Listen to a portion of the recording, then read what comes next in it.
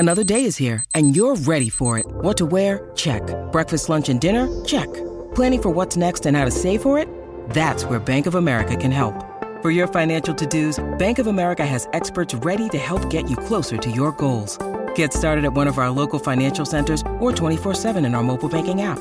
Find a location near you at bankofamerica.com/talktous. What would you like the power to do? Mobile banking requires downloading the app and is only available for select devices. Message and data rates may apply. Bank of America N.A., member FDIC. It feels like a landmark day in the concussion developments around the AFL, the retirement of Angus Brayshaw and all that's tied into that. It is emotive. That much is clearly coming through already. We'll let the dust settle for a little while and delve further in the details. But as Sam Edmund has told us, retired by the medical board, having seen the neurological changes after presenting back to the club into the pre-season. So on almost the eve of the season, Angus Brayshaw's career ends at 167 games. His Midday Madness is coming. There's a lot of thoughts pouring through and in the immediate aftermath. So you'll track that throughout the day here on SEN. We play a bit of Know Your History on a Thursday, and on two fronts, I think, today, is we're in the midst of pre-season footy, which used to be the night series, and all its different iterations. Phil Davis sat in the studio a bit earlier on and said he'd played 30 pre-season matches across the journey, and he would trade them all if he could add them to his real games list. So we've been through a few different iterations, and we're in the age of match simulation right now. And Australia only rarely plays Test cricket in New Zealand. This day next week, that will be happening. So Shannon Gill is our guide in such matters. Shannon, welcome back to the studio. Morning, Jared. Yeah, there's a couple of things to go through. There's some great stuff here around. So the old night comp is I grew up in Mulgrave. Yeah. Very close to VFL Park. And it holds a special place in my childhood, not the least of which that the Herald Shield match used to be played as a precursor, and that was replayed early on Saturday mornings. And that was one of my staples. Yeah, that's actually one of my first memories of seeing football on TV, is seeing the Herald Shield in the morning. Yeah. All right. What's the history of the night comp, which then morphs into the pre-season comp, which then evolves to where we are now? Yeah, so the pre-season comp was not always the pre-season comp. It started. So 1956 it starts, and it runs till 1971. And it's actually the postseason comp. So it is the teams that don't make the finals play in a knockout series at the Lake Oval in South Melbourne under lights as a bit of a repercharge. And there is a Category B winner for the season. So that happened 50s, 60s and 70s. But it gets resurrected in the late 70s off the back of the National Football Council, which was sort of this national body that once upon a time existed, created a competition for teams from around around Australia. So you had WAFL teams, SANFL teams, and VFL teams. The VFL thought that's a pretty good idea. We might steal that. So from 77 onwards, they run the old night series, which includes VFL teams, and at various times include WAFL teams that they deemed were good enough to come and play, SANFL teams, etc., and state teams. Tasmania played and so forth. And that was when it was known as the night series. The thing is that the grand final of that would be played in the mid-season, but they always started as a pre-season. So the opening games would always be the first games of a year, and then it moves through there. And there's quite some unusual happenings that would happen on a Tuesday night at VFL Park that you could, the lights might have kept you awake at night as a kid. There's some great stuff in the history there. What's it been called through the years? Yeah, so this is an interesting one. So, sign of the times. Yep. The beer and cigarettes tend to play a role. Yes, a role here. So it was the Escort Cup. That's the one I go to. Yeah, the Escort Cup. It was the Sterling Cup. Yes. Then it became the Foster's Cup. Then it became, for a while it was the Panasonic Cup, and then it went back to Foster's.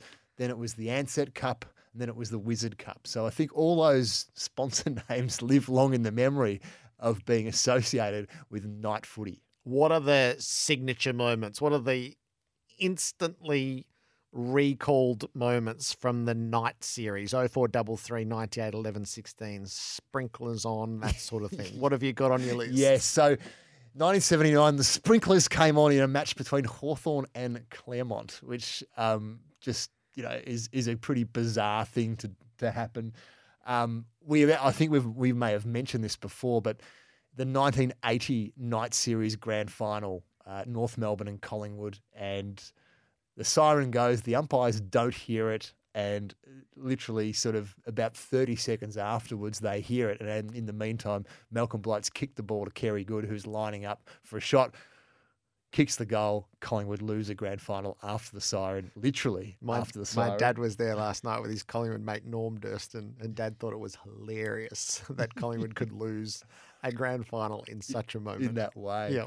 There was, in 1983, the grand final was postponed on the afternoon of the game because the weather was no good. So heavy rain, and a heavy track, is that they decided to postpone it. There's just other little bits and pieces. In the 1990 series, the Brisbane Bears were due to play in a few days, their opening round game, and their players went on strike. This was at a time when Christopher Skase had just his business enterprise had collapsed. So the ownership of the Brisbane Bears had collapsed, and the Bears players went on strike. So they were actually kicked out of the comp for the season. And the team that lost by the smallest losing margin actually got a second go. So I think that was West Coast got a second go. So there's lots of... And Robert Klomp owes to this, doesn't it? So this is probably the iconic moment, because what happened in that time was that a colour television, which was a big deal back in the late 70s and early 80s, was given for the best player on ground. And Carlton player Robert Klomp was given the television, and forever after, it was a source of amusement, I think, to his teammates and to all footy lovers, that in the commentary box, Lou Richards had maybe not really had as close an eye on who was best on ground as what he should have had, and sort of quickly and rushed, he said, "Oh, yep, give it to Robert Klomp." 6 kicks and 6 handballs was the official stats. Which is probably not a best on ground performance. There's no evidence of him shutting down a superstar as well as part of that, but he claims the Carlton stats actually gave him 9 kicks and 9 handballs, which still is not probably best on ground material, but that is a memory that's forever associated with the night series. Brett's got his personal memories. I met my wife at the 1999 North versus Geelong Ansett Cup game at Waverley. We were standing under the big scoreboard having a beer. I loved that ground. That's great, Brett. And Waverley was the home, the spiritual home of the night series. The significance of what this used to be is best encapsulated by Dermot Brereton, isn't it? Yeah. Who, for so long on this station, has been introduced as 5-time day, 5-time night. Yeah, so... And I was thinking about this, is that in a generation to come, and maybe even in generations now, there will be young people scratching their heads going, what is this 5-night stuff? What does it mean? But it was a thing, and Dermy said it multiple times on this station, I would have thought, that Hawthorn, even though they dominated the regular season and the real stuff, they took the night series very, very seriously, because there was money involved, and at the time, Hawthorn and so many other clubs were, basically broke most of the time unless something good happened. And winning a night series was, the money of winning a night series, which at the time was the only live broadcast of footy. So that's why it was quite valuable. That meant that they took it very seriously. It wasn't like it, like we later saw with how preseason series were treated by coaches and players. Where's Craig Bradley fit into all of this? This is one of my great footy stories that I'd love to know more about. So Craig Bradley, if you're out there, I want to talk to you. So Craig Bradley, and because it was played in the preseason in February and March, Craig Bradley was also a very good cricketer. Played state cricket for South Australia, also played under-19s cricket for Australia. When he came to play for Carlton, he was still playing district cricket for Melbourne Cricket Club on a Saturday afternoon, all the way through to March. So basically, if they made the finals, he would, stop playing and then he'd play for Carlton next week. this year in 1990, he was having a particularly good season cricket-wise, which will play out in a second. But he would continue to play district cricket. He actually leaves the cricket ground at 6:50. So he leaves the field at 6:50. The game had gone long wherever he was playing. I think it was against Dandenong. Gets in a car, drives to Waverley. Luckily, not too far. Drives to Waverley to play a 7:40 game of football. So he's fielded all day in the heat, gets in the car, drives to the ground. I think starts on the bench because he's literally probably didn't turn up on the ground at the time the game started. Is one of Carlton's best players. The next day, he's got another cricket final, actually at the MCG this time. So he plays. So he had a big weekend. The next week, Carlton make it through to the next round of the Foster's Cup. Craig calls in and says, I can't play this weekend. I've been picked for Victoria in the Sheffield Shield. He actually got picked for Victoria in the Sheffield Shield. What an amazing kind of couple of weeks of football and cricket and sport for him. And that was part of at a semi-professional time that players could combine sports, and that was what happened in the pre-season. Sometimes people would be wanting to play cricket. There's a lot of memories of the night comp, as it were, not the least of which is Timmy Watson jumps over the Carlton players in the 81 night grand final, the night Essendon came alive. That's probably the iconic night grand final moment. I think if you had to pick one individual highlight, I think Tim has gone through it in detail on he and Gary's podcast in recent times as well, if you want to hear more about that. Shannon, Gill, a bit of know your history around where we've been with night comps, pre-season comps, as we're watching a bit of match simulation at the moment. The Swans leading the Giants by 22 points. Here's Nathan Gardner in the newsroom. In the match sim, Sydney have kicked right away from the Giants in the third quarter. So what's that? 43-point leaders, and Geelong have just hit the front against Carlton at Icon Park. The Cats have strung 3 together after the Blues kicked the first 2. So Sam Edmonds close there. So memories of the night comp and then the pre-season comp.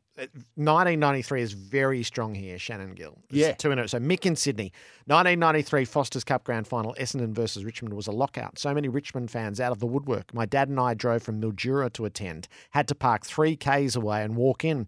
Missed half the first quarter. Fans were pulling down fences to get in. I was 13 at the time, and as a tortured Tigers fan, I thought it was the greatest thing ever, which is followed by 1993 night final at VFL Park, Richmond's first grand final of any kind in over a decade.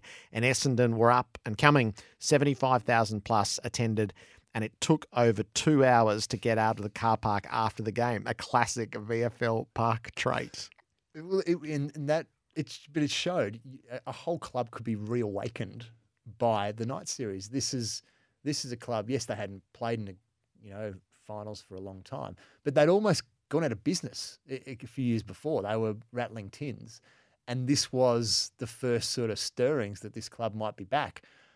So 75,000 people turn up to Waverley in March for a game that really has no consequence other than a cup with a sponsor attached to it. Rob, we were long-suffering Swan supporters and they just relocated to Sydney. We beat North in the night grand final with Barry Round leading the team on a victory lap. They turned the lights off. Well, there's some great photos of that. That was their first year that they'd went to Sydney, and there's some great photos of them with a flag, a proper pennant, huge pennant, at the Sydney Town Hall, basically, saying, hey, we've won this for Sydney. This is our first moment of saying we are a Sydney team. I vividly recall the 1998 grand final, which was North Melbourne and St Kilda. Yep. And that was a huge crowd. And Wayne Carey did his Wayne Carey things late. Yeah. And for Geelong in 2006, just as a supporter who wondered whether it was ever going to happen, is they won against the Crows. It was during the Commonwealth Games. Yeah. In Melbourne, and the next day they had a family day to present the trophy, and tens of thousands turned up. Well, the 1996 St Kilda win it, and they would win it again, and we might talk about that in a minute. But that was their first silverware since the 1966 premiership they'd won. And looking at it, the whole crowd stormed the field. There is this sea of people at Waverley Park with the players in the middle, celebrating as if, well, we might not get a chance to celebrate a real premiership, So this is the next best thing. Yep. Did the demise of the Wizard Cup, as it became, owe to St Kilda's premeditated determination to look miserable in victory, and that was against Geelong, and they were building that rivalry, which was then followed by Carlton set themselves to win the comp, which they did, and then followed up by winning the Wooden Spoon. So I don't think it ever recovered. I think there's a triple blow here. Okay. Or actually, maybe even a quadruple blow. Yep. So 2004, St Kilda win. The word from Grant Thomas to Lenny Hayes is, we haven't won anything for a long time, or worse the effect, we haven't won anything for a long time. Don't look too happy because someone will we're playing Geelong again soon, and I don't want them to use it against us. Yep. So there's this iconic photo of them looking like they're at a funeral, standing on the dais with a one of the biggest cups ever. Stupid looking cup, Wizard Cup, one of the stupidest looking things you could ever imagine. Which that image kind of taints the rest of the history of it. The next year, Carlton want to win it. They win it. And up until that point, it had been a really good test case. If you did well in the Foster's Cup, you're probably going to do pretty well in the real season. Wooden Spoon. And just to top it off, Michael Tuck is giving the Michael Tuck medal, and he'd sort of lost interest. He called it the Norm Smith medal. That's right. He'd forgotten that it was named after him, and he called it the Norm Smith medal when he gives it to Brendan Favola. So all those things combine, and then the top 2005. The Swans win the real premiership, and Paul Roos is sort of known as the guy who didn't care about preseason footy. So all those things probably conspired that it was winding down, and not even Super Goals, if you remember Super Goals, were going to bring it back from being a lost cause. So experimental rules and experimental Guernseys. Yes. So Super Goals, 9 points if you kicked a goal outside 50 metres. That was one that came in 2003 and was in there till the finish. And I think by the end we just, it just didn't really have any resonance at all. Alternative Guernseys, the Clash Guernseys that we now see, all started in what was then called the Ansett Cup in 1995. And there were some good ones, there were some not so good ones, but there's one famous one. Hawthorn supporters will remember. I think it's known as the Blue Diamond. The Blue Diamond. It's come through a few times. It was only used for one game. Right. They only lasted one game. It's lasted. But that has had a legacy well beyond of what can go wrong if you don't do this properly. Oh, but there were some good jumpers. North sort of original Clash jumper that they debuted in the night series ended up being a really good jumper that they used a fair bit. Yeah.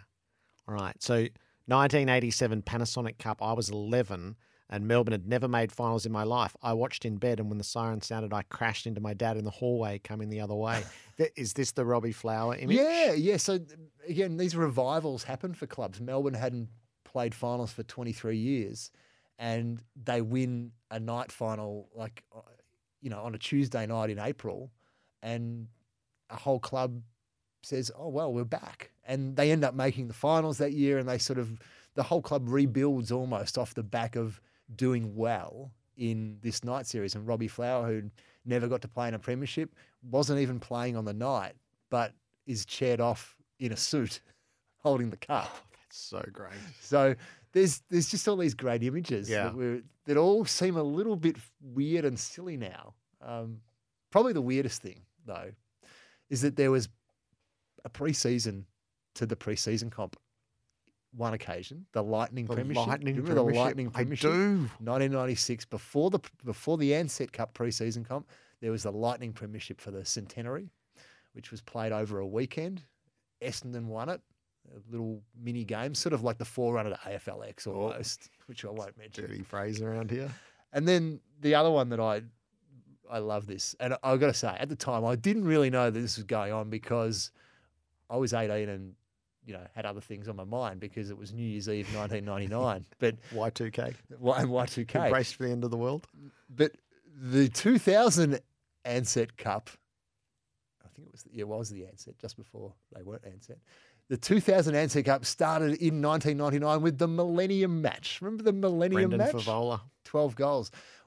Looking back at this, the thing that I had totally forgotten or missed on this, the Boxing Day test finished on the 30th of December.